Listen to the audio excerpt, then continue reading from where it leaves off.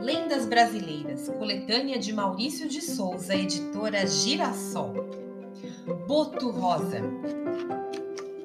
Certa vez, um grupo de turistas passeava pelo rio Amazonas quando surgiu um elegante e bonito rapaz que se aproximou e disse para o integrante do grupo: "Você não deveria andar por aqui vestido assim." "Por quê?" perguntou o rapaz, que usava roupas brancas e um chapéu. "Porque vestido assim você pode ser confundido com o Boto Rosa." "Como é que é? Você acabou de dizer que o boto é rosa e eu estou vestido de branco, é isso mesmo?" "Ah, já vi que vocês não conhecem a lenda." "Que lenda?" responderam os turistas. "Sentem-se que vou contar para vocês." Todos se sentaram ao lado do moço simpático e, muito curiosos, prepararam-se para ouvir.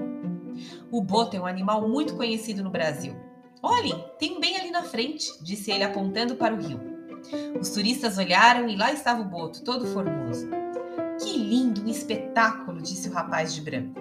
"Sim, é realmente uma beleza. Na Amazônia hoje é possível encontrar dois tipos de boto, o tucuxi e o rosa.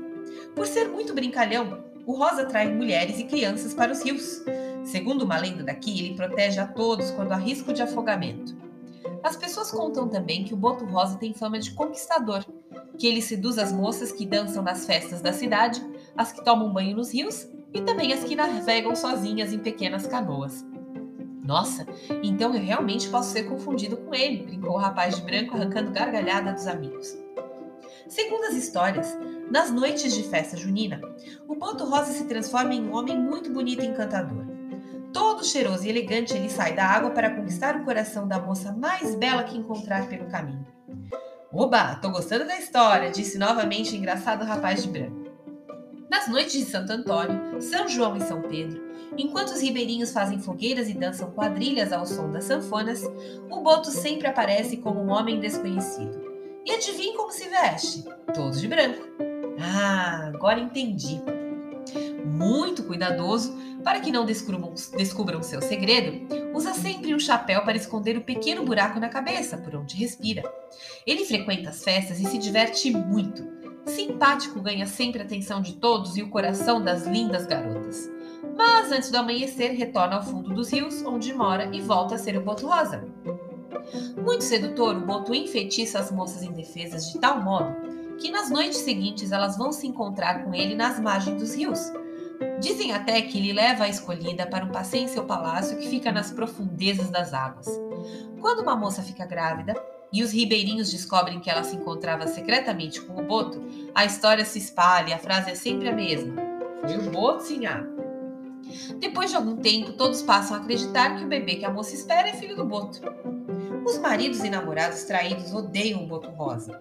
Até acham que ele pode ser o maior e mais poderoso rival dos homens. Como colocam a culpa da traição de suas mulheres no poder de sedução do boto, muitos pescadores capturam e matam esses bichos para fazer amuletos da sorte. Infelizmente, essa parte da história não é lenda. Por isso, o perigo de extinção da espécie é cada vez maior.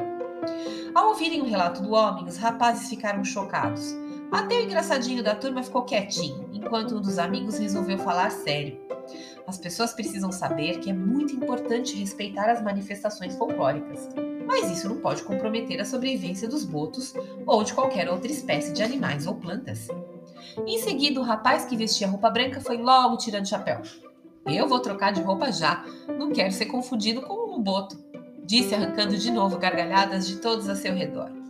Quando os rapazes já estavam bem longe, o homem que contou a história tirou seu chapéu, acenou e disse: "Bom, dessa distância já é seguro tirar o chapéu. Eu não queria assustar o pessoal."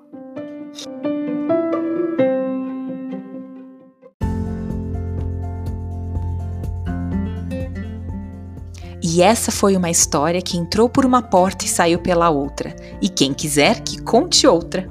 A leitura em voz alta traz inúmeros benefícios, como o aumento de vocabulário, a melhora da habilidade de compreensão oral, estreita os laços afetivos em família, ativa o interesse pela leitura e o amor pelos livros. Então, o que você está esperando? Vamos ouvir mais uma?